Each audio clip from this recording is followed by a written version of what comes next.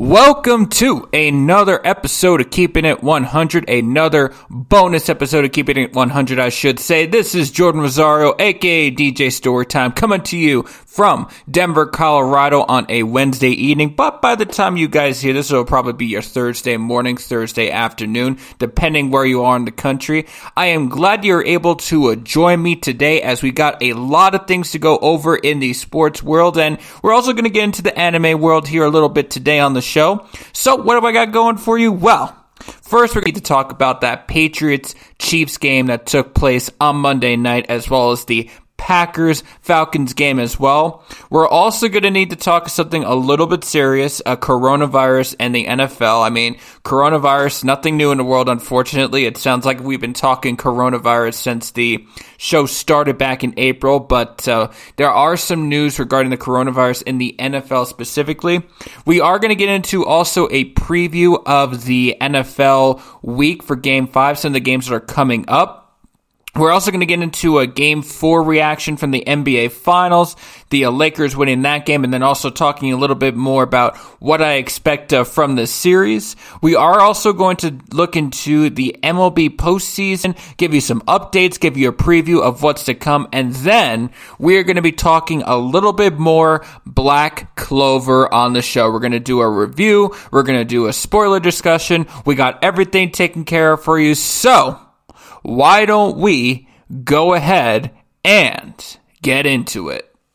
Cash Money AP.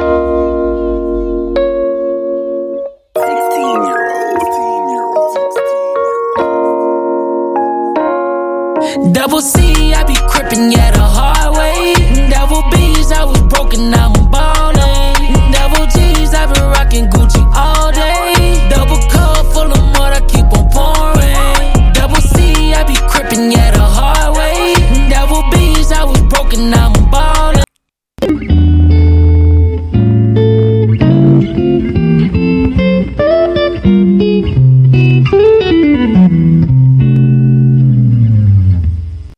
All right, everybody. As I said, this is Jordan Rosario, aka DJ Storytime, for the Keeping It 100 podcast show. Unfortunately, no Desmond, no Leo, my fantastic co-host, just myself for today. But I'm sure we're going to have a lot of fun on the show today. And let's go ahead and start off with this. Let's get into Patriots-Chiefs. The Chiefs won 26-10, blowing out the New England Patriots. To my guy, who has been on the show already, Brandon Smith. Come on, man. I just wanted your team to win. You know, get Denver closer to getting that AFC West division crown that I've been predicting since the NFL season started. I still have hope for that, by the way. All right, we're not that down. I mean, we're only 3 games back at the Chiefs. I mean, anything is possible. Now, if you could do me a favor, and we'll talk about Patriots Denver here in a second, Brandon. But if the Patriots could lay another egg for me, you know, when they take on Denver, that would be wonderful, my friend. Then all is forgiven with me with the New England Patriots. But anyway, that's not the main story right now. The main story is how we got to this place. Well, there was a kid named Brian Hoyer. You know, he's been around this league. He was with New England for a little bit, went to Cleveland for a little bit. I couldn't tell you the other teams, but he has gone back to the Patriots. 15 for 24 this game, 130 yards, 1 interception. Then they decided, you know what, let's bring in Jarrett Stidham, see what he can do. Well, he went 5 for 13, 60 yards, 1 touchdown, 2 interceptions. Not really that well, considering all sort of things, but at least he got a touchdown out of it. Then we got Damien Harris here running 17 carries, 100 yards. Rex Burkhead doing 11 carries, 45 yards. James White had 3 carries, 21 yards. And before we get into it, I do want to say again, to those who are not aware, James White was not able to play for the New England Patriots for a couple of games because of his mother and his father. I definitely want to wish Mr. White the most sincerest of my condolences, my thoughts for this young man as he continues to grieve and as he continues to play hard for his New England Patriots. I hope he does very well this year, and my best thoughts and well wishes are for him and the White family as well. And we got Damiere Byrd getting 5 receptions, 80 yards, 7 receptions, 38 yards for James White, and N'Keal Harry for all you fantasy players. N'Keal Harry did have 3 receptions, 21 yards, and a touchdown. And if you had Nick Folk, he went 1 for 1 with the field goal, and he contributed also a PAT as well. So, not that much to say from the New England Patriots in terms of offense. I mean, it was going to be very difficult, nevertheless, with a Cam Newton being out for the next couple of weeks due to a positive coronavirus test. It is unfortunate, and I do hope that he gets, recovered well. I hope it's nothing serious, that it's a very mild case, that he is able to recover from this very well. Definitely wish the best for him. And also, not to be too selfish here, but a slight blessing for Denver, as we're probably not going to take on Cam Newton. Although Cam Newton, by the way, has not played well against Denver, I should say. I believe his career record against the Broncos is he lost 1. That was 2011. That was his rookie year. He lost that big game. I think it was Super Bowl 50, if I'm not mistaken. The big old 5-0. We beat him in that one. We beat him in the home opener of the next season, where we decided to get our trophy crown there as well. So he was 0-3. We probably would have beaten Cam Newton. We probably would have taken that victory, but unfortunately, we will not be able to play him. We might have to go against Jared Stidham, or we might need to see Brian Hoyer again. Both, I am not scared if I am a Denver Bronco. This is definitely not... Listen, we beat Sam Darnold in MetLife. All right? And well, you know what? I'll save that conversation later for, when we talk Broncos, Patriots later on the show. But getting back to the point here, let's also go ahead and talk about the Chiefs. So we got Patrick Mahomes here going 19 for 29, 236 yards, 2 touchdowns. Again, best goddamn quarterback on the planet. I don't think there's a need to be any freaking argument on that one for sure. Clyde Edwards-Helaire had 16 carries, 64 yards on the day. Tyreek Hill, for all you fantasy players, had 4 receptions, 64 yards, 1 touchdown. If you care about yards, you got Travis Kelce here getting 3 receptions, 70 yards. Mecole Hardman had 4 receptions, 27 yards, 1 touchdown. So good to pick him up again for fantasy reasons. And you also had a Harrison Butker who had 2 field goals, and he also had 2 extra points as well. So, he definitely contributed to my cause, since he's on my fantasy football team for the Fantasy Football by Wolf Cola team. So definitely appreciate the help, support. I am glad to say that in this particular situation, I have won all 3 of my fantasy football games, so a lot better than some of my past weeks where I've just been, depressed with with L after L after L. But I can say I took home the W, as Desmond likes to say on the show. I took home the W for all 3 fantasy football league teams. So boom, there we go. Now, bigger story is the context of this game. 26 points for Kansas City. You're thinking, well, that's not a whole lot for Kansas City. I mean, they could score 30, 40, 50 at will, it seems like. But you got to remember here, Bill Belichick is a fantastic defensive coordinator.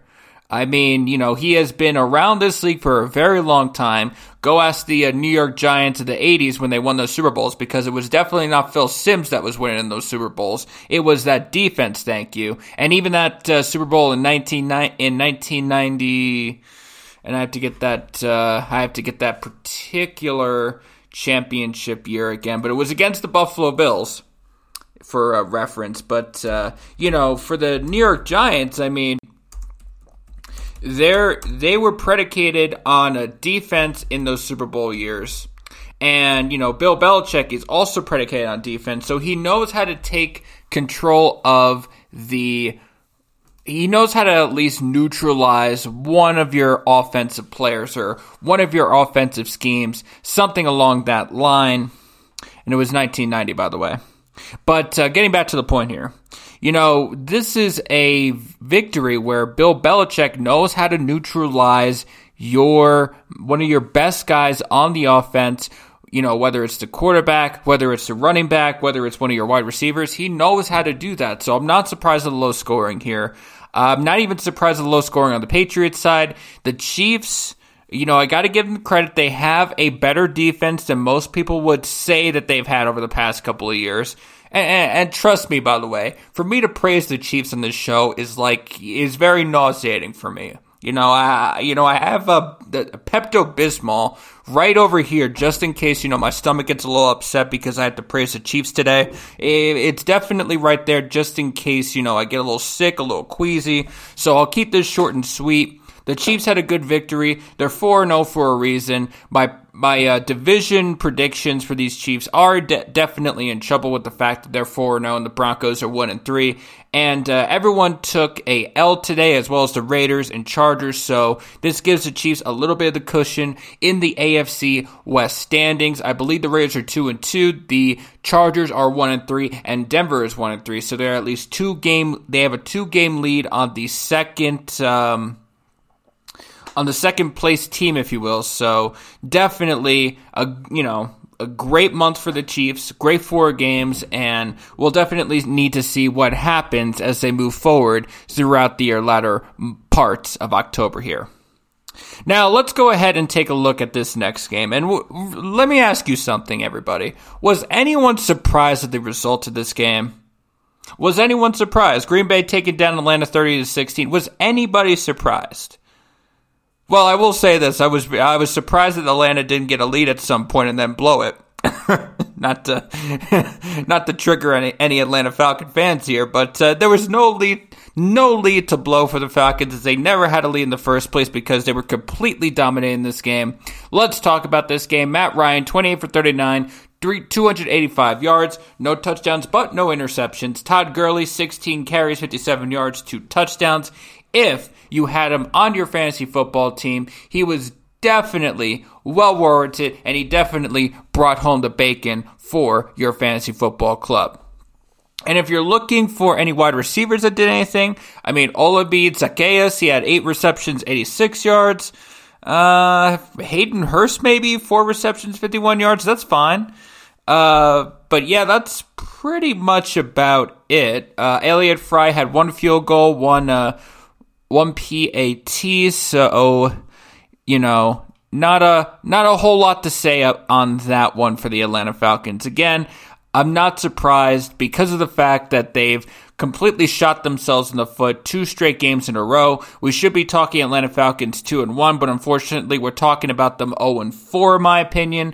So right now, what's going on for Dan Quinn in his mind is he's got the what we call the hot seat going. It's definitely blistering hot. We're adding coals onto that fire, fresh coals out of the chimney in the train. If you remember back in the good old days when the trains were powered by these chimneys, these coal furnace chimneys. That's what's going on here. We're adding those chimney coals over into Dan Quinn's hot seat because it is on fire right now, and it looks like, and it better be his last year, because if the Atlanta Falcons decide to extend this guy for another year, then I'm going to be of the mindset that Mr. Dan Quinn has something on Arthur Blank. Maybe he's got some blackmail. I don't know. And by the way, I'm joking. I seriously don't believe that he has any blackmail. That would be ludicrous. That would be very ridiculous for someone like me to say on the airwaves. But how else can you explain the fact that Dan Quinn sticks around after this year? That's all I'm going to say on that one. Okay, now let's talk about the Packers. So Aaron Rodgers, 27 for 33, 327 yards, 4 touchdowns. Mr. Fantasy Football by Wolf Kohler, starting quarterback of my league. Thank you very much for your contribution today, A-Rod. Very much appreciated. If you were an Aaron Jones owner, he only got to 71 yards, so not as much as you would like to see. If you got Robert Tonyan Jr., which I feel like 56, basically everyone that's not a Packer fan doesn't know who the hell I'm talking about with Robert Tonyan Jr., but, he got 6 receptions, 98 yards, and 3 touchdowns, so you might as well get to know him. He's definitely going to be very good, and I will say about Aaron Jones, let me take that back. He did the 15 carries, 71 yards, but receiving got 5 receptions, 40 yards, and 1 touchdown, so definitely made a strong contribution to your fantasy football team if you did indeed have him. Then you got Mason Crosby, 1 field goal, 3 PATs, so not a bad job from him whatsoever. But bigger story here, Atlanta is dead in the water. I fully expect this team to be last in the NFC South now. I did have them going third, but with the way that Carolina is playing nowadays, and the fact that Atlanta can't seem to continues to keep shooting themselves in the foot, it's definitely not looking like to be the case for them. As for Green Bay, they are probably going to take sole possession of the NFC North, just as I predicted. That Chicago loss against the Colts was very ugly. Definitely a game that they should have had, but did not have. Do you think Detroit is going to stop this team? Well, Detroit had a lead, but then they decided to blow it, so not really. And Minnesota, listen, you beat an 0-4 Texans team, who fired their head coach, by the way. Good job, Vikings. So we'll go ahead and give you a golf clap. Yeah, that's probably all much you're getting, because you're definitely not being the Green Bay Packers this year. That is going to be a fact. That is going to be a fact. So this is my reactions to both of the Monday Night Football games. Both of them were unfortunately not as close as you would have liked them to be. Definitely some ugly blowouts there, but the best that we could say is that Patrick Mahomes and Aaron Rodgers showed you on Monday night why they're the two premier quarterbacks in the NFL, and specifically for Aaron Rodgers, why he is pissed that Jordan Love is on this team besides another wide receiver, which the Packers should have been taken in the 2020 NFL draft. Why they did not do that is anybody's guess at this point, but he is currently showing you that was a horrible, horrible mistake.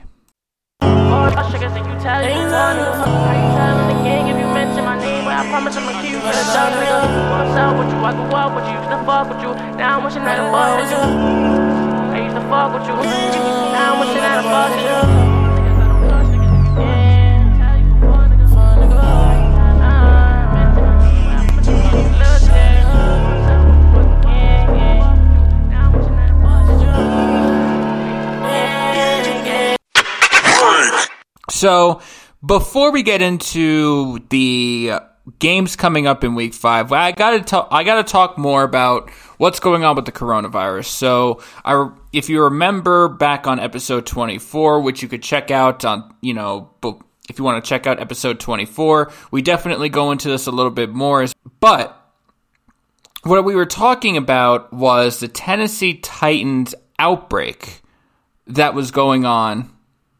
And it still continues to be an outbreak, as we just got reports that 2 more Tennessee Titans players have tested positive for this coronavirus. Stephon Gilmore for the Patriots has tested positive for the coronavirus. And there have been several photos that have been leaked about Patrick Mahomes coming into close contact with him. So now we'll have to check on Patrick Mahomes to make sure he doesn't have the coronavirus. Just a lot of scary stuff right now. And listen, I am always going to be on this mindset that human life is more important than a damn football game. Now, people will disagree with me and say, you know what, no one's dying. It's just mild cases. You get the sniffles, you get the flu, but you can go back out there. And if you're active, that you normally don't get the bad or side effects. I've heard that argument 1,000 times in my life. I really have. But here's the thing. You don't know what's going to happen to some of these players. I'll be 100% on that. You don't know what's going to happen to some of these players. God forbid one of them passes away. I hope that's not the case, but unfortunately, in this day and age where money is the root of everything, money makes everything go around. I mean, to be fair, that's what I want the podcast to do eventually, make it go around by itself by getting money. I mean, if I keep it 100 on the show. But, this is a passion project right here. We've been doing this for about 5 months. Almost 6 months now that I think about it. Damn. But this is definitely a passion project, and we will continue to bring high-quality, hot content as we get more news in the sports, entertainment, music, and other parts of the world right here. But coming back off of that tangent, the point is the NFL season is not going to shut down until someone gets tremendously sick, dies, God forbid, and the NFL has told you so. So, in fact, let me go ahead and read you a quote from one of the NFL doctors what I would call it pertains to the COVID-19 situation. In the 9 weeks since the beginning of training camp, we have had a number of isolated new positive cases of COVID among players and other personnel across nearly 2/3 of NFL clubs and one outbreak among the Tennessee Titans. We have said all along that we expect positive cases. As long as the virus is endemic in our communities, we will see new cases among our teams. Risk mitigation, not elimination, is the key. Our protocols are designed to quickly identify new cases, get individuals the care they need, and prevent further spread of the virus. It is critically important that we do not grow complacent in our rigorous application of measures proven to be impactful. Always wearing face coverings, maintaining physical distancing, and practicing healthy hand hygiene. This 2020 season, our common opponent is COVID. It's all of us together versus the virus. Listen, and that's all good for the NFL doctor, but I have said this religiously on the show. You know, you've got all these sports out here. We're going to predominantly talk about the three major ones that everyone cares about. The NFL, the MLB, and the NBA. Not to say people don't care about the NHL. In fact, I happen to be a very big fan of the NHL. Go Colorado Avalanche. I hope you win the Stanley Cup championship next year, which we will get into another story another day. But with this particular virus, social distancing, I agree, is very important. NBA, you can space out a little bit. Now, you do have to guard players, close proximity and all that. But the NBA took care of that problem with the bubble environment, daily testing, making sure that you don't go outside the bubble, for whatever reason, even though, some players like Lou Williams can't seem to do that because they want to get some wings at Magic City and Atlanta. But that, I'll leave that story alone because that's in the past. And, we don't have to talk about that anymore. But they did a good job with that, and you're seeing right now, as the NBA season is coming to a close, that they have been able to do this particular season very well. With the MLB, social distancing. You know how spread apart these ball players are when they're going out taking the field? First base, second base, third base, shortstop, catcher, pitcher, left field, right field, center field. You see that social distancing, right? So you could do that. NFL? Look, the NFL O-line and D-line, a bunch of sardines. They are not social distancing in that fact. They are in that particular position all game. You have the quarterback, if he has to go into the huddle, he's being probably exposed. You've got the running back. He could come into the huddle. At least he's spaced out a little bit. Wide receivers, they're spaced out a little bit. Unless you're playing press as a defense, then you're not being spaced. You're not being distant at all. So NFL is probably the most trickiest sport in terms of social distancing. So for me to see this outbreak going on in the NFL right now, I'm not surprised. A lot of people aren't surprised. I'm just of the mindset that if you want to do this, and the MLB is taking notes on this by what they're doing with the postseason right now, but if you want to do this right, if you don't want to repeat the mistakes of what the MLB did, remember we were talking about outbreaks with the Miami Marlins, the St. Louis Cardinals, the Cincinnati Reds at one point, and all these other teams. If you don't want to be part of that spread, you have to do a bubble environment. You have to do something that's akin to what the NBA did. Because let's be honest, a lot of these leagues are doing this for the money, but for the TV revenue. Yes, the fans are important. Yes, I've seen, limited amounts of fans at these games, but for the most part, you're getting your money through TV. And if you don't if you don't find a way to contain this properly, because I would be hard-pressed if this is the last story I hear about coronavirus. I'll tell you what. If you do not do this properly, you're going to have more of a major outbreak, and you're going to have more of these postponement games that are going on right now. We don't even know if the Tennessee game is going on this week because of what's going on with the coronavirus situation in their hands. Don't get me started with the Patriots. Stephon Gilmore now? You know he's going to have to take a seat. Who knows how many players he's come into contact with, especially with the tackling and the press coverage and all that. And then that leaves Kansas City. I said Patrick Mahomes earlier because, the hand hugged Stephen Gilmore, but who knows who Stephen Gilmore was covering? Tyreek Hill could be infected. I mean, I don't see this happening, but, Travis Kelce. I can name a lot of wide receivers, and not to mention his teammates. So you're in a very precarious situation, NFL, and I hope you do what's right and really start to think in terms of how you're going to move forward with this season. Because I'll tell you what, this whole laissez-faire attitude, and you know what, I will say this guy's name on the show because you know what, it really is, the NFL is embracing Donald Trump's mentality. The whole, it is what it is. And let me repeat that again so that you can remember what he said about 200, I'll say at the point 150, 160,000 Americans dying, but his mentality, the 200,000 people dying, it is what it is. Yeah. That's the kind of attitude that you're getting in this particular situation. So, it really is unfortunate, but we'll definitely see what happens moving forward for the NFL. Now, let's go ahead and talk about some of the upcoming games that we got in Week 5 of the NFL, starting tomorrow. Now, normally, I would say this game is a very atrocious game. A game that does not deserve our attention, does not deserve our airwaves, if I was talking about this game a year ago. But surprisingly, we get Buccaneers and Bears, and both of these teams are 3-1, so we actually have a competent showing for tomorrow night's game. A very competent showing. Now, there are some things I need to talk about here. Tom Brady, of course, had a very fantastic game against the Los Angeles Chargers, throwing those 5 touchdowns. And Nick Foles didn't have the greatest game at all. Contributing only 11 points for that Chicago Bears offense, and not great whatsoever. But the Chicago Bears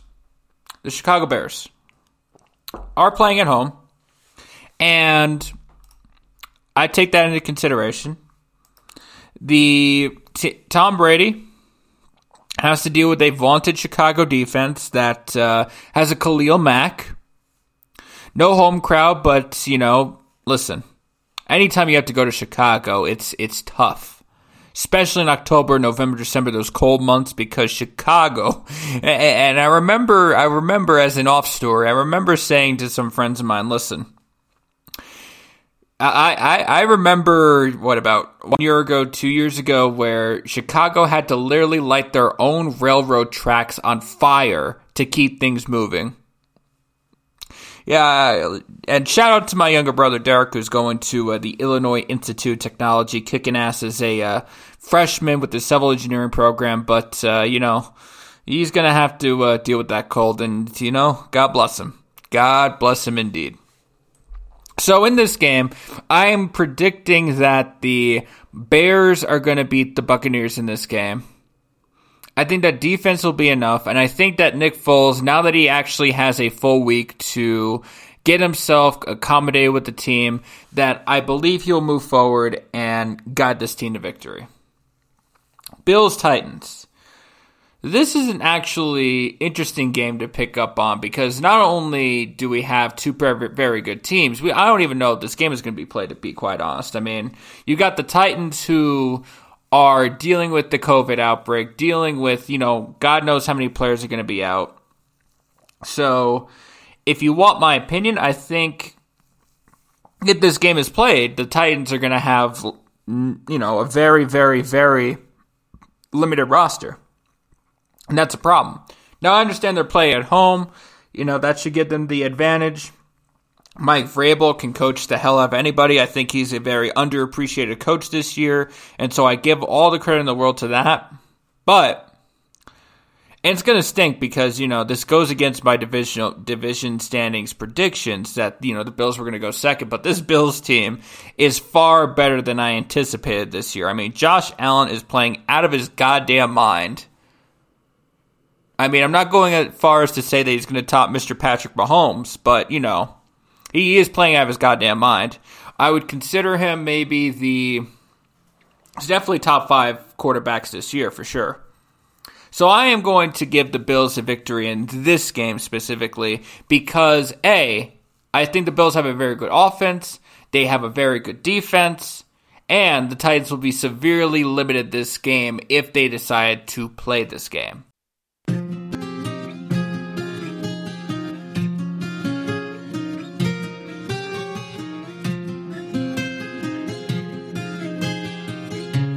Here's on the cash on you there. That boy cash. I just been ballin' out every season. Know it's some niggas I left in the bleachers. I just been married to double cup. I gotta pull me a 4 inside another liter. Tie up the bands and then run it up. I gotta put the new bells inside of the freezer. Back at the trap, I was ducking them people. Ducking the birds, sending out them eagles. All of my diamonds gon' bust out the meter. Jaguars, Texans? Man, normally I would say this is an easy victory for the Texans, but I am not sure. My God, they have fallen off the cliff right now. Deshaun Watson can't throw it to anybody. Bill O'Brien is gone, and rightfully so after making one of the dumbest head-scratching decisions anyone has ever seen by letting go of DeAndre Hopkins and leaving Deshaun Watson with literally nobody to throw. And a David Johnson that cannot seem to get himself on track. I think the Jaguars take this game. I really do. And it's a matter of, it's not that I think Gardner Minshew is a better quarterback than Deshaun Watson. I just think Gardner Minshew has a lot more stuff to work with than a Deshaun Watson at this point. Bengals, Ravens. I'm sorry, ladies and gentlemen. I'm not going to do any shocking upsets on this one. I'm not going to go anywhere crazy. The Ravens will absolutely crush the Bengals. No doubt about that. The Baltimore Ravens are playing at home. They got a Lamar Jackson that's playing, besides the Chiefs game, out of his mind right now.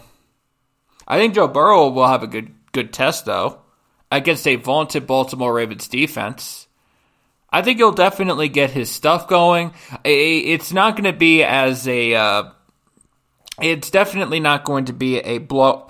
It's going to be a blowout, but it's not going to be one of those where it's like, man, Cincinnati didn't do anything right. I think Joe Burrow will definitely show his stuff and definitely prove why he is worthy of that first number 1 overall draft pick. So the Bengals will play a very competitive game very early on, but I do expect the Ravens to completely demolish this Bengals team when it's all said and done. Panthers, Falcons. Does anyone have any trust in the Falcons right now? Even against a 2-2 Carolina Panthers team. We started off the year 0-2, by the way, but they won 2 straight games. Does anyone have any faith in this Falcons team right now to beat the Panthers? Well, I'll say this: it's a divisional game, so there's definitely a lot more, I would say, fight in the Falcons for them to beat the Carolina Panthers. I will give you that aspect, but even if they get a lead in this game, do you expect the Atlanta Falcons to hold on to that lead? Do you? I asked that as a serious question to all of my Atlanta Falcons fans out there. So with all that being said, the Panthers are going to win this game. It'll be a close game, I would say. It's not going to be a blowout or anything like that. It's going to be a very close neck-to-neck game, but Carolina wins it at the end. Raiders, Chiefs. Talk about, picking your poison if you're me. Because I absolutely hate these two teams. I absolutely hate these two teams with a passion, with a burning passion that invigorates my soul. It's like me choosing between being a Yankees and a Jets fan. It's absolutely painful. And so, who I have to pick in this game, it's tough. It's tragic. I hesitate to even say a winner of this game because I really don't want any of these teams to win. I wish they could end up in a tie, but I know that's not going to happen. With all that being said, I'm going for the upset. The Raiders will beat the Chiefs in this game. They have to. Because one, and listen, for me to have to say on this airwave, right here, right now, that the Raiders are going to beat the Chiefs is absolutely nauseating. I told you I had the Pepto-Bismol for a reason. This is one of those reasons. I have to say on the airwaves that the Raiders are going to have to win a game. But I have to say it. Because if the Raiders don't win, then the Chiefs are 5-0, Raiders are 2-3, and the Broncos aren't able to get, any control in this division race. So, do I like saying this? Do I like wanting the Raiders to win? Absolutely not. Absolutely not. I would rather I would rather go back to my gas station job at Circle K and work there for a day than cheering on the Raiders to win this game. But I have to. So the Raiders will win this game. Cardinals, Jets. Listen, I know that the Cardinals have fallen off, losing 2 straight games in a row. But do you think I expect the Jets to win this game? Then you must be on cloud 9 right now. You must be, because I am not expecting the Jets to do anything whatsoever in this game. I'm taking the Cardinals to win, and it's not even going to be a close game. I think Kyler Murray is going to shred that Jets defense like nobody's business. And if it's not, and if the Denver game didn't get Adam Gase fired, then this game is going to get Adam Gase fired. He needs to go. He needed to go yesterday. He needed to go the day before yesterday. He definitely just needs to go and get the heck out of New York. Eagles, Steelers. Eagles got a victory over the 49ers. Now, the Steelers are very tough. They're, I believe, 4-0, 3-0? Yeah, no, 3-0 because their game against the Titans was postponed. Never mind. So the Steelers are 3-0. Eagles are 1-2-1. I'm going to say, I think the Steelers are going to win this game. Yeah, I just don't trust Carson Wentz, in Pittsburgh. I think the Steelers are going to have a field day. But it should not, you should not get down if you're an Eagles fan. You have a chance to win that putrid division I call the NFC East. Because no one in that freaking division is good right now. In fact, if I remember correctly, the Eagles are the division leaders at 1-2-1.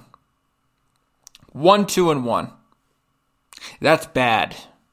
That's really atrocious. But with all that being said, the Steelers will take the victory. The Eagles will be 1-3-1, but based on how awful everybody else is, they'll still be in the mix of things for the division. So don't worry. Rams, Washington football team. Or as I like to call them, the Washington whatevers. The Rams are 3-1 right now. And yes, I did say that they were a fraudulent team. However, Washington is not a team. They're not a team. They're not a football team. They benched Dwayne Haskins for this game. I think that was appropriate. Unfortunately, I think he just needs to learn a little bit more on turnovers and such, how not to do them. But it is unfortunate because, the Washington whatevers are a dysfunctional organization anyway, which, has been that way since 1999 when Dan Snyder decided to own this team. Probably one of the biggest mistakes if you're a Washington football fan that has come across for you is the fact that Dan Snyder has ownership of this particular team. The Rams will win this game because, by default. Dolphins, 49ers. I think this is where I called that Tua would start this game. I've not heard any official reports nor any official rumors that he is going to be putting on the starting gear or whatnot, but we'll see. Regardless, I think the 49ers will get a victory here if Jimmy G starts. If Jimmy G doesn't start, then the Dolphins will take a victory here. So when we get onto the show on Sunday with my boys Leo and Dez, we'll get into this game a bit more, get some updates, get some predictions and whatnot. I'm going to say Jimmy G, 49ers pick up the W. No Jimmy G, Dolphins will pick up the W. Giants, Cowboys. Now, normally, this is a very fun game for America. You got, normally you would get two prestigious franchises going at it. Be a fun game. Normally these two teams would be somewhat good. But you'd be mistaken. These two teams are atrocious and pathetic. By the way, Dallas should have been 0-4. But I'm done picking on Atlanta, so we'll leave them alone. Dallas should be 0-4. The Giants are 0-4. This is a game where it's like, kind of it's like what's that thing called with the, how the justice thing, like, the balance, that thing with the balance, the balance for justice. What is that called? There's a specific name for it where it's like, it pertains to weight. Balance of justice scale, I believe. Scales of justice, sorry. The scales of justice, my God. You see, this is why I'm not this is why I'm not a lawyer. So, Giants, Cowboys. The Cowboys will take this because they have a quarterback, because they have a running back, because they have somewhat of a defense. But, man, Mike McCarthy, what are you doing? What are you doing? Now, we're going to go ahead and get into the next game here. A game that I'm going to need to be a little bit homework on. But before we do that, let's go ahead and take a quick break. You went crazy. I'm in the A right now. I had to get the A-Vab real quick, man. I'm falling back with D-Weezy. Go.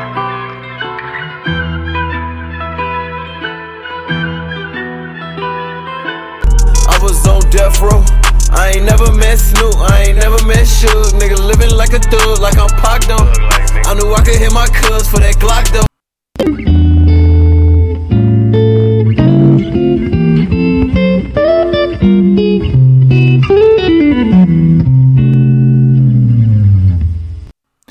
Okay, so Broncos and Patriots. This is another game that Denver is going to win. I know I'm being a homer here, and I know that probably 95% of America disagrees with me on that prediction, that the Patriots will beat the Broncos. I will say this in terms of offering something that is not just based on, a feeling, not just based on Broncos fanaticism and favoritism. Cam Newton is going to be out this game. And they're either going to put in a Jarrett Stidham or they're going to put in a Brian Hoyer, who, in my opinion, are worse than a Sam Darnold. And a Sam Darnold was not able to beat a Denver Broncos. Now, I understand that the Jets defense, they don't have one. Greg Williams likes personal fouls. He likes giving them away like gifts on Christmas Day. I get all that. With that being said, I truly believe that Brett Rypien or whoever you start if Drew Lock is available will give you more than 10 points. More than what the Patriots offense were supposed to score against the Chiefs defense. And I think the Broncos defense is better than the Chiefs defense. We're built to be better than the Chiefs defense, even without our two main starters in a Von Miller and a Jarrell Casey. I firmly believe that. Now, with all that being said, I understand that this is going to be taking place in New England, Foxborough, Massachusetts to be specific, so that'll be a difficult road game. However, Denver will still take this victory. I firmly believe that. Colts, Browns. Now, this one is interesting only for the matter of fact that the Browns are 3-1. The Colts are 3-1. Now, I will say this. Who have the Browns played? Well, I mean, they got shellacked by Baltimore.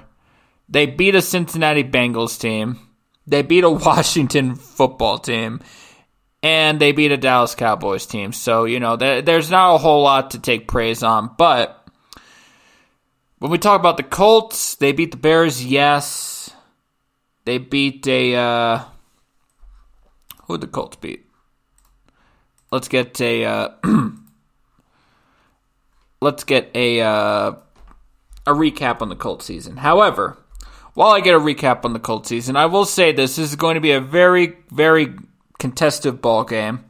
Okay, so you beat Vikings and Jets as well. So those two victories I really don't count. So when I look at both of these teams, the Colts have one decent victory and the Browns really have none.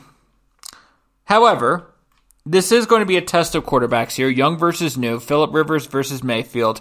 And because this is playing at home, I think Mayfield will have the advantage here. I think Nick Chubb will have a very good day on the rushing side of things, and the Browns will beat the Colts.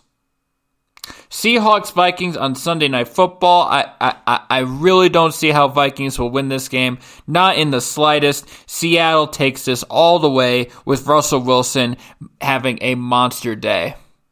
I really do not see how the Vikings win this game, and I will leave it at there. Chargers, Saints on Monday Night Football. The Saints will take it. I think Justin Herbert will have another one of those really good games. We'll really start to see the progression on this quarterback, the development on this quarterback. But Drew Brees is better. Alvin Kamara is better. That defense is better. Head coach, I would say, the Saints have an advantage in that too. So the Saints will beat the Chargers on Monday Night Football. That concludes my Week 5 predictions for the NFL. So we are going to take a transition over into the NBA. Now there is going to be a NBA game finals number 5, game 5. That's going to take place Friday, 7 o'clock Mountain Standard Time, my time, or 9 o'clock for all you East Coasters out there, all you New Yorkers. So this particular game is going to be, let's talk about Game 4 first. Now, the Lakers won 102-96. Anthony Davis put up 22 points in under 42 minutes. LeBron James had a double-double with 12 rebounds, 28 points. Kentavious Caldwell-Pope at 15 points. Danny Green at 10 points. So, it was a very much defensive struggle for both teams. Jimmy Butler putting up a double-double with 10 rebounds and 22 points. Bam Adebayo only putting up 15 points. Jay Crowder, 8 points. Tyler Hero had 21 points, and Duncan Robinson had 17 points. But definitely a defensive struggle for both teams. Definitely a game I would expect to see at this particular NBA Finals. There was going to be at least one of those games going to happen in this Finals, in my opinion, because they can play great defense, especially when you're led by two great leaders in LeBron James for the Lakers and a Jimmy Butler for the Heat. Now, I did say that the Heat are going to win this in 7 games. So I do believe that the Heat will take Game 5 on Friday. I firmly believe that. I firmly believe that Jimmy Butler is going to light a fire under their team, specifically Bam Adebayo, specifically Tyler Hero, and be like, listen, it's our time. I am not going down to these Lakers. I'm not going down to them in Game 5. We are going to take this game. Book it. Book it that the Miami Heat are going to win in Game 5. So now let's go ahead and transition over into the MLB. Now, what we're going to go ahead and do, let's give you a recap of some of the games that have already happened, because there's been a lot of games going on since Monday, with the divisional series kicking off for both the American League and the National League. So I will have those scores for you in just one moment. Bear with me. Okay, so let's start off with Monday. Astros destroyed the Athletics 10-5. I won't sugarcoat it. So the Houston cheating Astros beat the Oakland Athletics 10-5. You had Lance McCullers Jr. giving up 4 earned runs, 5 strikeouts, 4 innings pitched for the Astros.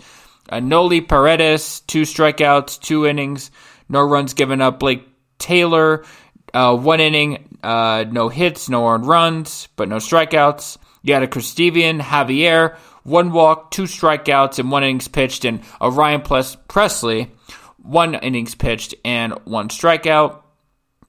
Carlos Correa picked up a solid 4 RBIs. Alex Bregman picked up an RBI. Michael Brantley picked up an RBI. Yuli Gurriel picked up an RBI. Jose Altuve with 2 RBIs, 2 hits. George Springer with 4 hits and 1 RBI.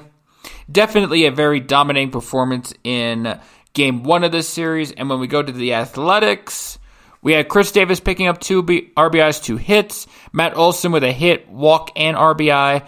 Mark Canha with an RBI, even though he did not produce a hit. And we had Sean Murphy go 1 for 4 with an RBI. Chris Bassett, 4 innings pitched, 9 hits, 3 earned runs, 4 strikeouts. Yusmeiro Petit had 1 strikeout. J.B. Wenkelden had a 0.2 innings pitched, 3 hits, and a strikeout. Jake Diekman had 1 hit, 1 earned run, and 1 strikeout. Mike Minor had 1 inning pitched, 1 strikeout. Jordan Weems, 2 hits, 2 earned runs, 1 walk. Did not record a single out, so he was definitely a waste out there. And TJ McFarland had 1 strikeout. That was game 1. I predicted that the Athletics would beat the Houston cheating Astros, but Game 1 was definitely not the telltale sign of things. The Yankees in Game 1 absolutely dominated the Tampa Bay Rays 9-3. DJ LeMahieu picking up 2 hits and a walk. Aaron Judge picking up a hit and an RBI. Aaron Hicks picks up 3 hits and 2 RBIs. Luke Voigt picks up a hit. Tyler Wade has a run scored and 1 walk. Giancarlo Stanton has 1 hit, 1 walk, but 4 RBIs. Gio Urshela, 2 hits. Gleyber Torres with a hit, a walk. Clint Frazier with a hit, run scored, and 1 RBI. Brett Gardner with a hit. And Kyle Higashioka with 2 hits, 2 runs, 1 walk, and 1 RBI. Garrett Cole pitched 6 innings, gave up 3 runs, 2 walks, but 8 strikeouts. Chad Green, 1 walk, 1 strikeout. Zach Britton, 1 walk, 1 strikeout. And Luis Cessa, 1 walk, 1 strikeout. For the Rays, Yandy Diaz picks up a walk. Brandon Lowe picks up 2 walks. Both of those players no hits. Randy Arozarena had 3 hits and 1 RBI. Choi Ji-Man Cho had 1 hit, 1 walk, and 2 RBIs. Manuel Margot had 1 walk. Joey Wendell had 1 hit. Mike Brusso did not record anything, just an at-bat. Willie Adames had 1 hit under 4 attempts. And the Kevin Kiermaier, Mike Zunino, Austin Meadows, Michael Perez, they did absolutely nothing on offense. Blake Snell, this is the Tampa Bay Rays ace. This is a guy that you expect to produce a big game. Now, again, he wasn't the root cause of why the Yankees blew him out, so don't get it twisted here. But he had a 5 innings pitched, 6 hits, 4 earned runs, 2 strikeouts, 4 walks. Ryan Thompson had 2 innings pitched, 3 hits. Oliver Drake had 1 inning pitched, 1 hit, and 1 strikeout. John Curtis absolutely stunk the joint. 4 hits, 5 earned runs, 2 walks, 1 strikeout, and 2 innings pitched. And Shane McClanahan had 1 hit and 1 walk. So here's the thing about this game. It was relatively close until the top of the 9th inning where it was 4-3 at the time, but then the Yankees put up 5 runs in the 9th inning, and that game was not close after that particular point in time. Now in the yesterday's action, you had Miami Marlins and Atlanta Braves kicking off their series, and the Braves won the first game 9-5. We'll start off with the Marlins first. John Birdie had 1 hit in 5 at-bats. Jesus Aguilar had done absolutely nothing in 5 at-bats. Garrett Cooper had 1 hit, 1 run, and 2 RBIs in 4 at-bats. Brian Anderson had 3 hits and an RBI. Miguel Rojas had 1 hit and 1 RBI. Corey Dickerson, nothing in 4 at-bats. Lewis Brinson, nothing in 3 at-bats. Matt Joyce had a hit and an RBI. Chad Wallach had nothing in 3 at-bats. Jorge Alfaro did nothing. He was a pinch hitter. And Sierra Magnuras had 2 hits in 4 at-bats. Sandy Alcantara for pitching. 6 innings pitched, 8 hits, 5 earned runs, 1 walk, 8 strikeouts. Yimi Garcia, 1.1 innings pitched, 3 hits, 3 earned runs. James Hoyt, 0.2 innings pitched, 1 hit, 1 earned run. Ryan Stanek, 3 walks and 2 strikeouts. For the Braves, Ronald Acuña Jr., 2 for 4, 2 hits, 4 at-bats, 1 RBI. Freddie Freeman had a walk and a run scored. Marcell Ozuna, 2 hits and 2 RBIs. Travis d'Arnaud, 3 hits, 2 walks, and 4 RBIs. Ozzie Albies, 1 hit. Dansby Swanson, 1 hit and 2 RBIs. Adam Duvall, nothing in 4 at-bats. Nick Markakis, 1 hit in 4 at-bats. Christian Pack did actually nothing in that game. Not even an at-bat registered. Austin Riley, 2 hits and 1 walk. For pitching, Max Fried, 4 innings pitched, 6 hits, 4 runs, 4 strikeouts. Not good. But Darren O'Day, the bullpen picked it up. 1 innings pitched, 1 hit, 1 strikeout. Tyler Matzik struck out the entire side. Well, I'm sorry. Yeah, you got 3 strikeouts in 1 inning. So when you equate that an inning equals 3 batters that you need to get out, and you get them all by the strikeout. Excellent job by Tyler Matzik. Will Smith, 1 inning pitched, no hits, no earned runs, no walks, but no strikeouts. Chris Martin gave up 2 hits, 1 earned run, 1 strikeout in an inning. And Mark Melanson, 2 strikeouts, 1 inning. So all in all, it was a good start for the Atlanta Braves. They picked up their first game, and they need to because, what we're trying to do is eliminate the trend that the Miami Marlins always win a postseason series every time they get into the postseason. They have not lost a postseason series up to this point yet. Hopefully, things will change because, I don't think we want to see the Marlins in the NLCS. I'm not one of those proponents, and I don't believe the Atlanta Braves are either. Game 2 of the Houston Astros Oakland Athletics series. The Houston also won this game 5-2. George Springer picked up 2 hits, 2 runs scored, and 3 RBIs. Jose Altuve picked up a walk. Michael Brantley picked up a hit in 4 at-bats. Alex Bregman didn't do anything. Kyle Tucker picked up a hit in 4 at-bats. Carlos Correa got a walk and an RBI. Yuli Gurriel, nothing. Josh Reddick, 1 hit in 3 at-bats. Martin Maldonado had 1 hit, 1 RBI. For pitching, very good job by Framber Valdez. 7 innings pitched, 5 hits, only 2 earned runs, 1 walk, 4 strikeouts. And Noli Paredes had a strikeout and 1 innings pitched. And Ryan Presley had 1 inning pitched and only 1 hit. For the Athletics, Marcus Semien, 2 for 3 with a walk. For Tommy La Stella, nothing. Chad Pinder, 1 hit, 1 RBI. Mark Canha, nothing. Chris Davis, 2 hits and 1. 2 hits and 1 RBI. Matt Olson, nothing. Sean Murphy, nothing. Ramon Laureano, nothing. Steven Piscotty, 1 hit in 2 at-bats.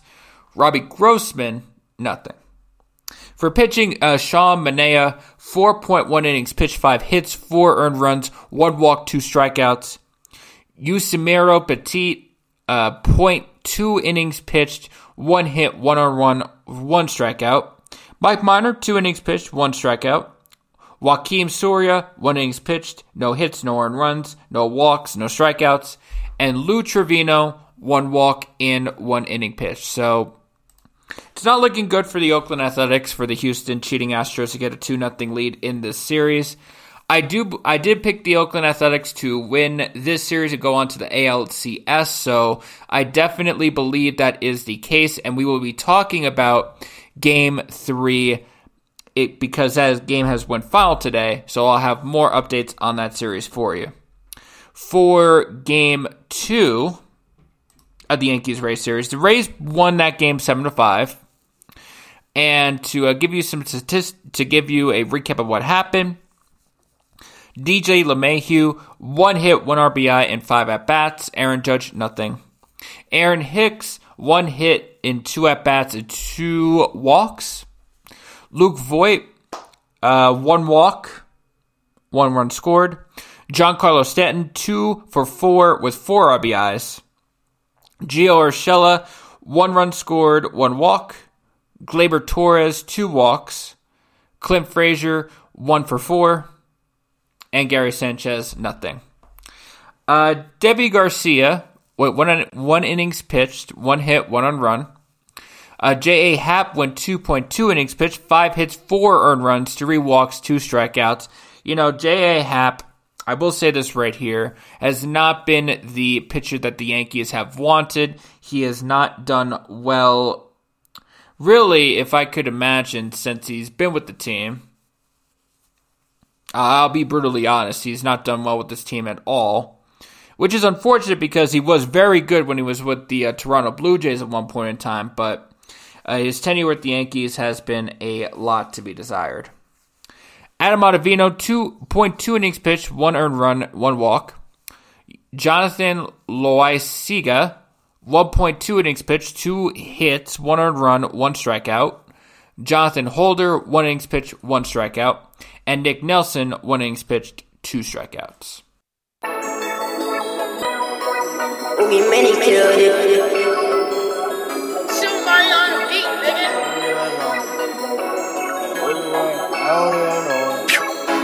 Stay so fresh, so clean, think they like me.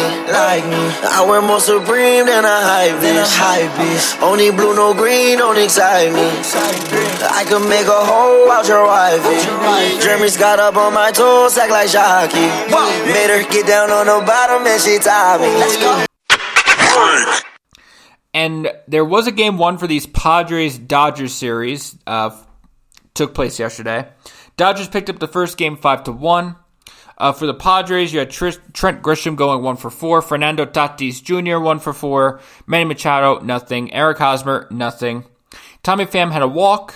Will Myers had 1 walk and 1 run scored. Jake Cronenworth had 1 walk. Austin Nola had 1 hit, 1 walk, 1 RBI. And Jurickson Profar did nothing. Mike Clevenger, 1 innings pitched, 3 walks, 1 strikeout.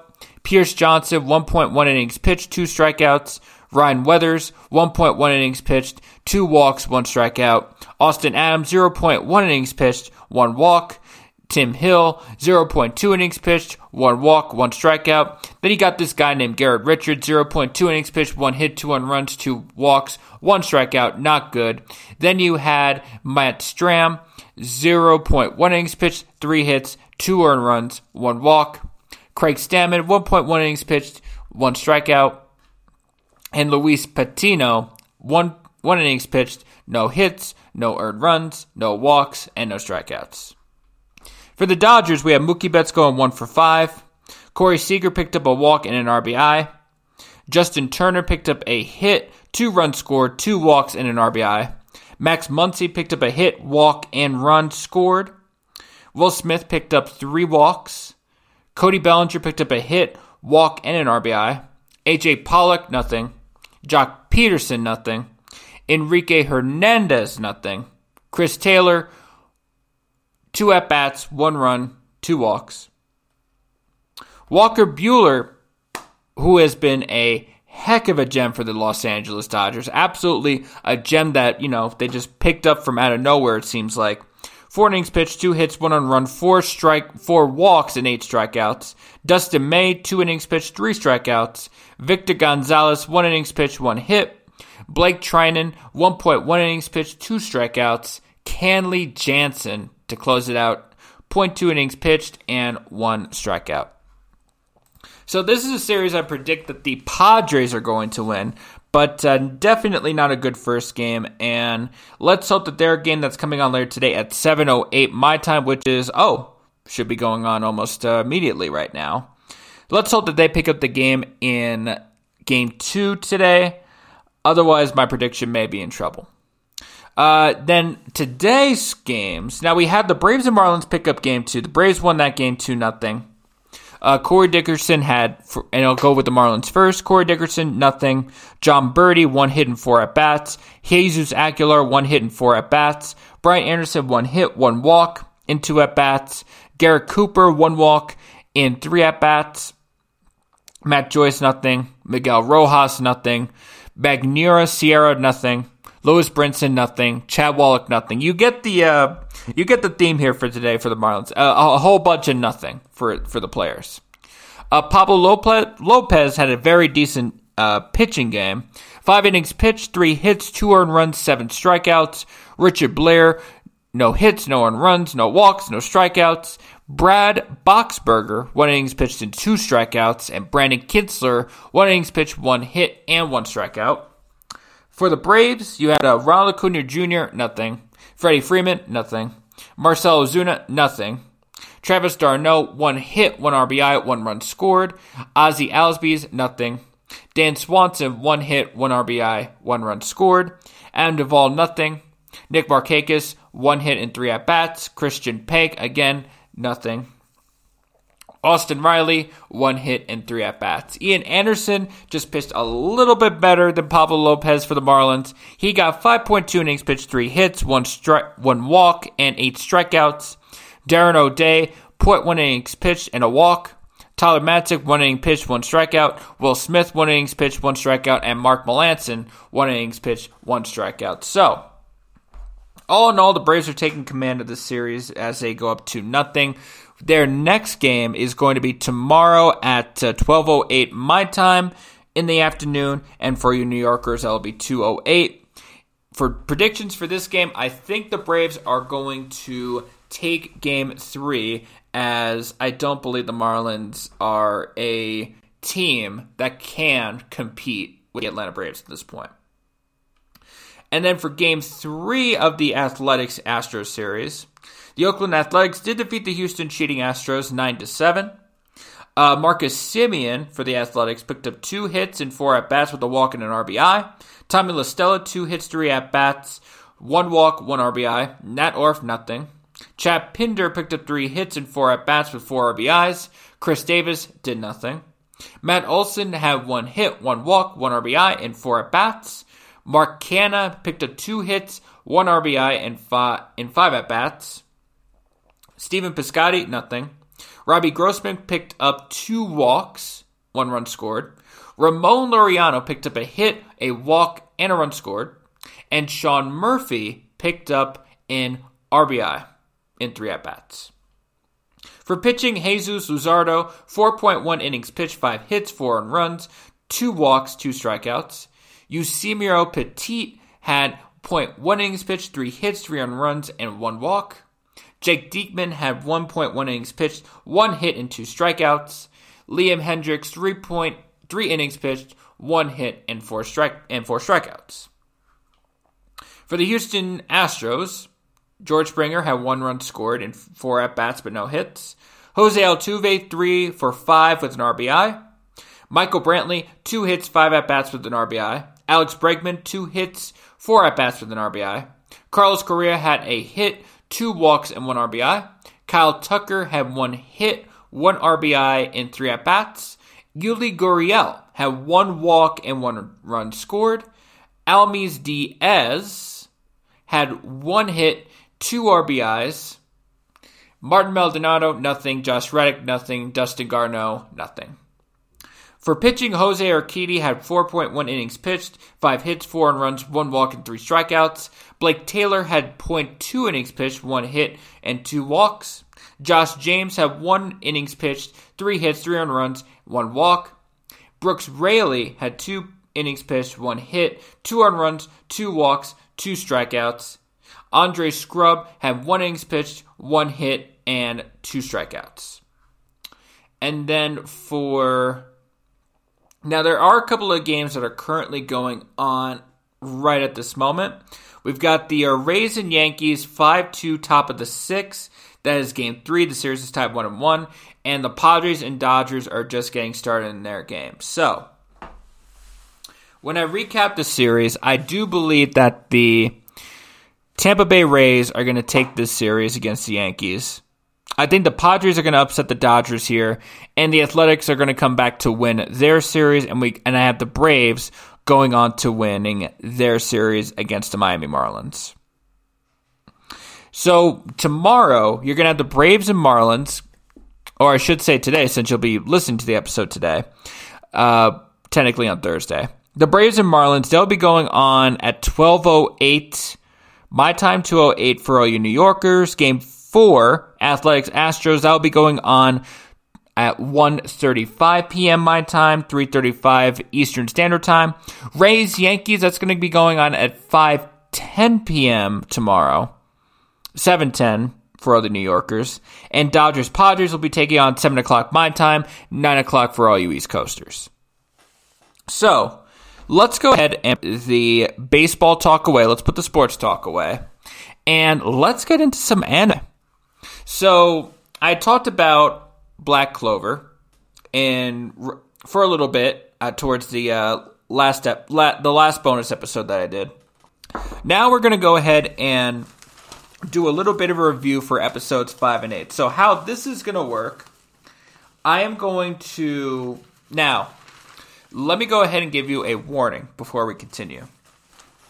I will not be doing a spoiler review for episodes 5 through 8 because I want you guys to watch the show, watch those episodes particularly. However, if you listen to last episode, I told you about how I reviewed 1 through 4 already, so I will be going to some spoiler discussions. So, if you would not like to listen to those spoilers discussions and watch the show first, pause it right here, right at this particular point in time. I'll wait. Pause it right here. Okay. So now we're going to get into the show.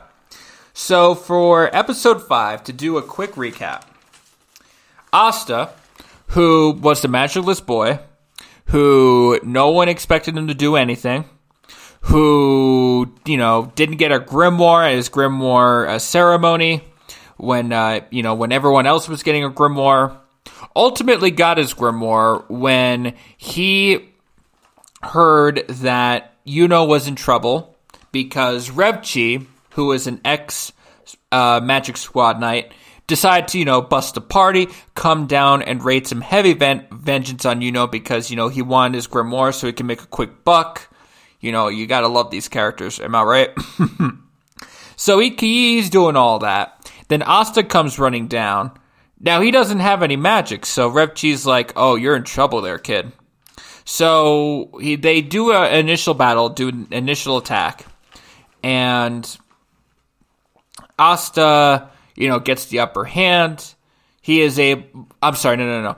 So Revchi ultimately snares Asta with his chains magic, and and Asta is about to give up because Revchi keeps telling him that he has no magic, that he'll never become the Wizard King, that he'll never amount to anything, just a bunch of depressing, demoralizing stuff from a bully.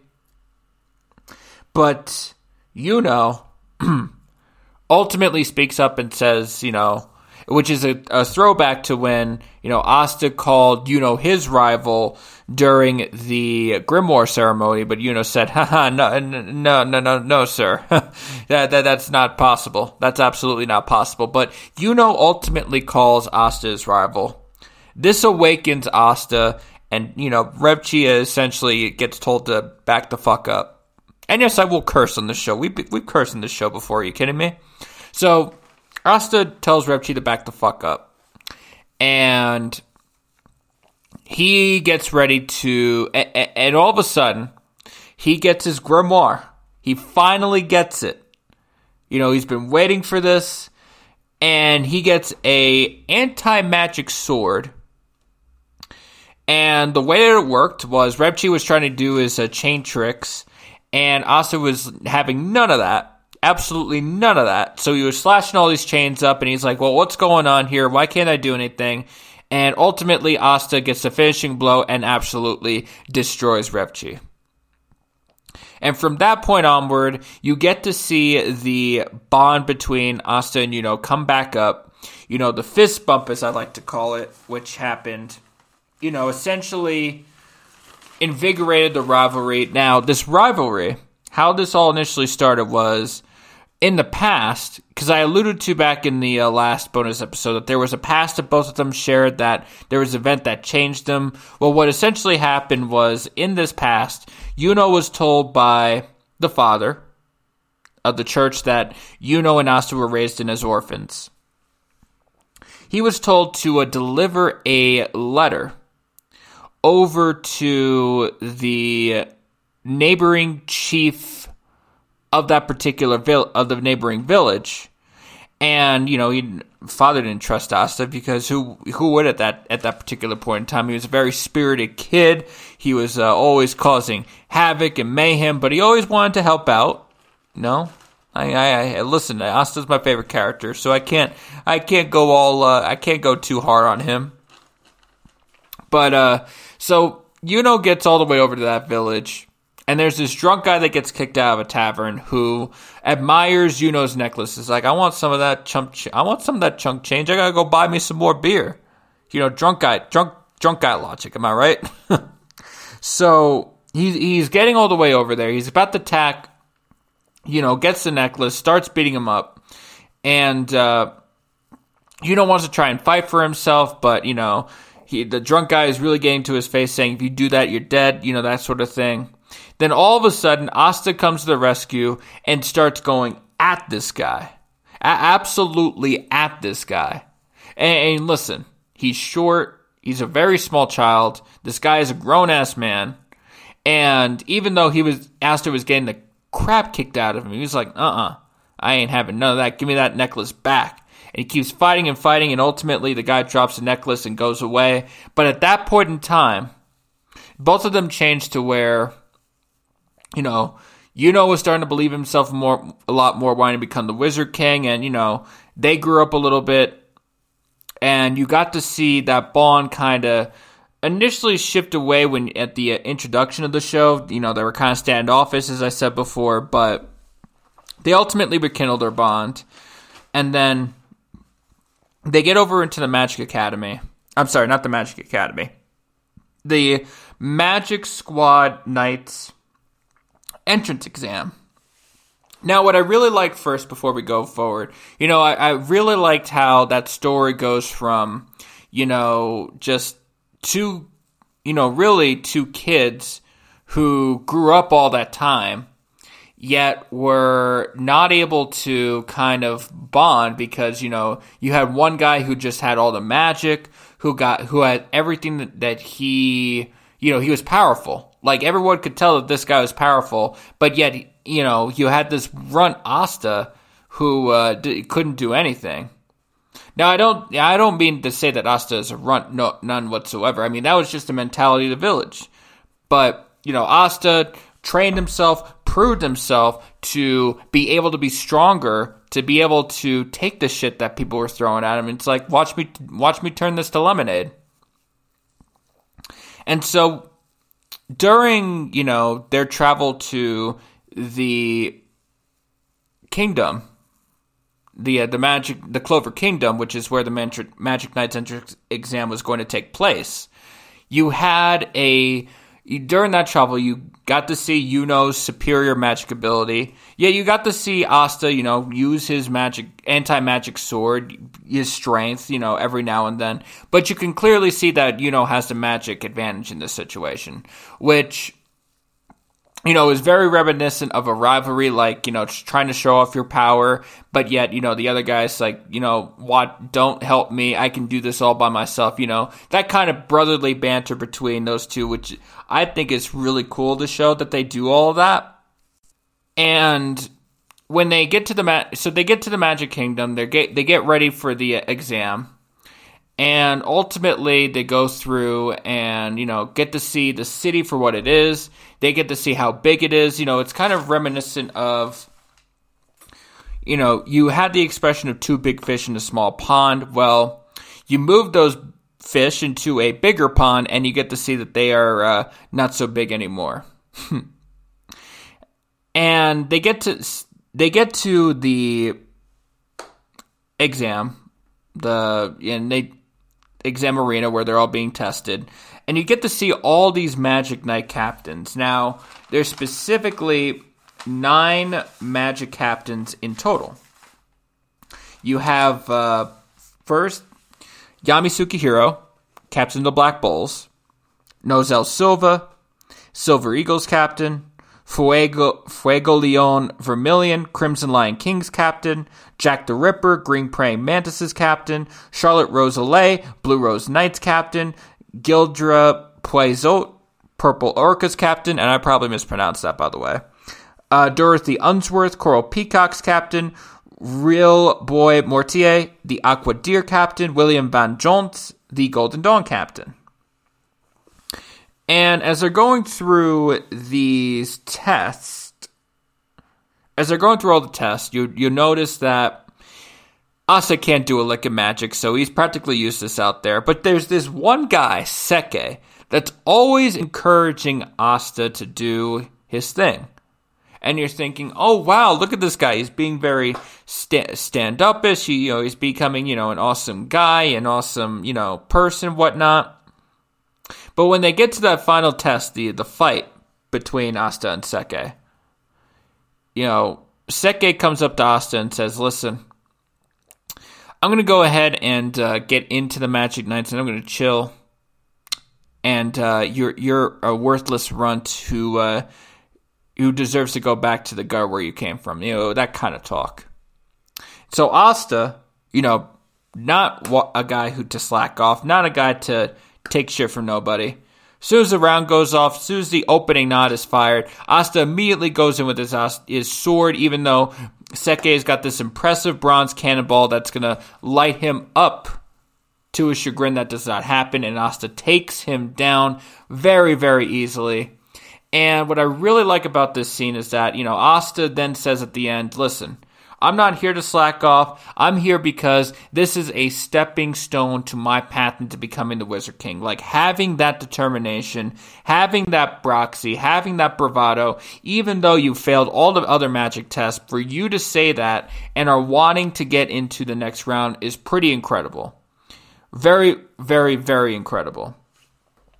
So that was 1 through 4, and in my opinion, definitely a good introduction to the series as a whole, and, it definitely gets you revved up for the next parts to come.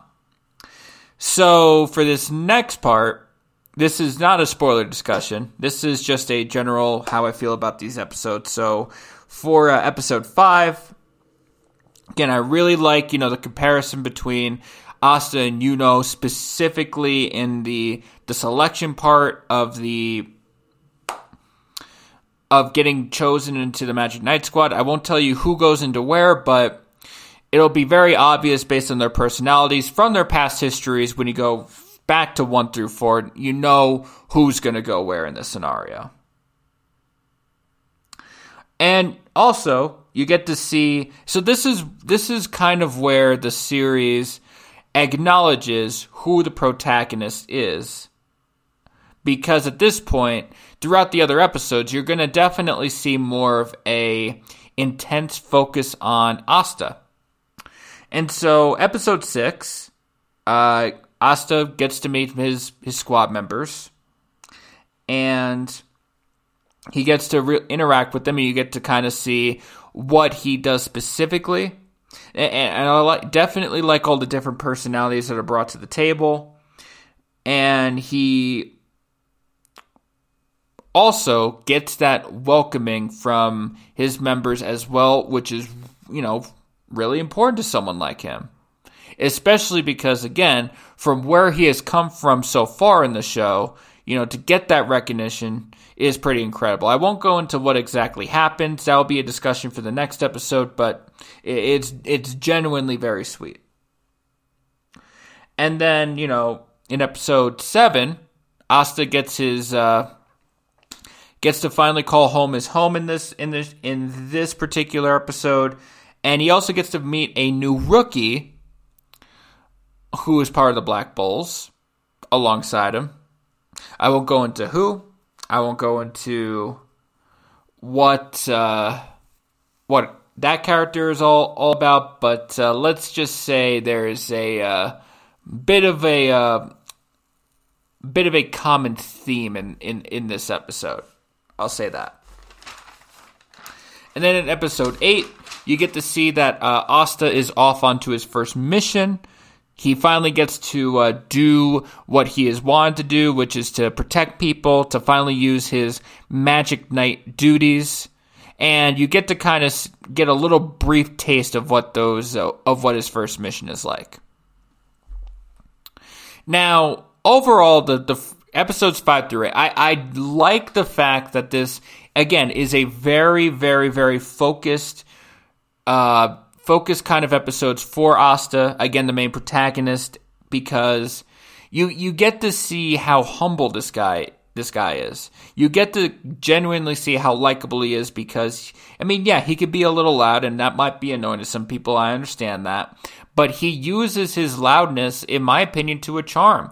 That's himself coming out. That's him saying, I don't need to be what you want me to be. I'm going to be whatever I want to be, feel like it, and if you don't like it, then, then shove it. If I could say it so nicely.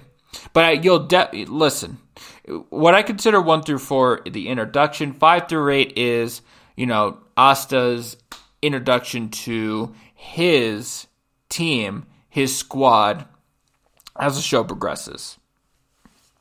So we'll get into more spoiler discussion, more content-related discussion in, next episode when I go through and do a brief review of episodes 9 through 12. So, we have talked about the NFL, reaction to Monday Night Football games. We have previewed the Week NFL 5. We have previewed Game 5 of the NBA Finals, did a reaction for Game 4. We have reacted to the MLB games going so far, and I've given you my predictions for where those series will go. And we touched on a little bit of Black Clover today. So, for Keeping It 100, this is Jordan Rosario, a.k.a. DJ Storytime, and we're signing off.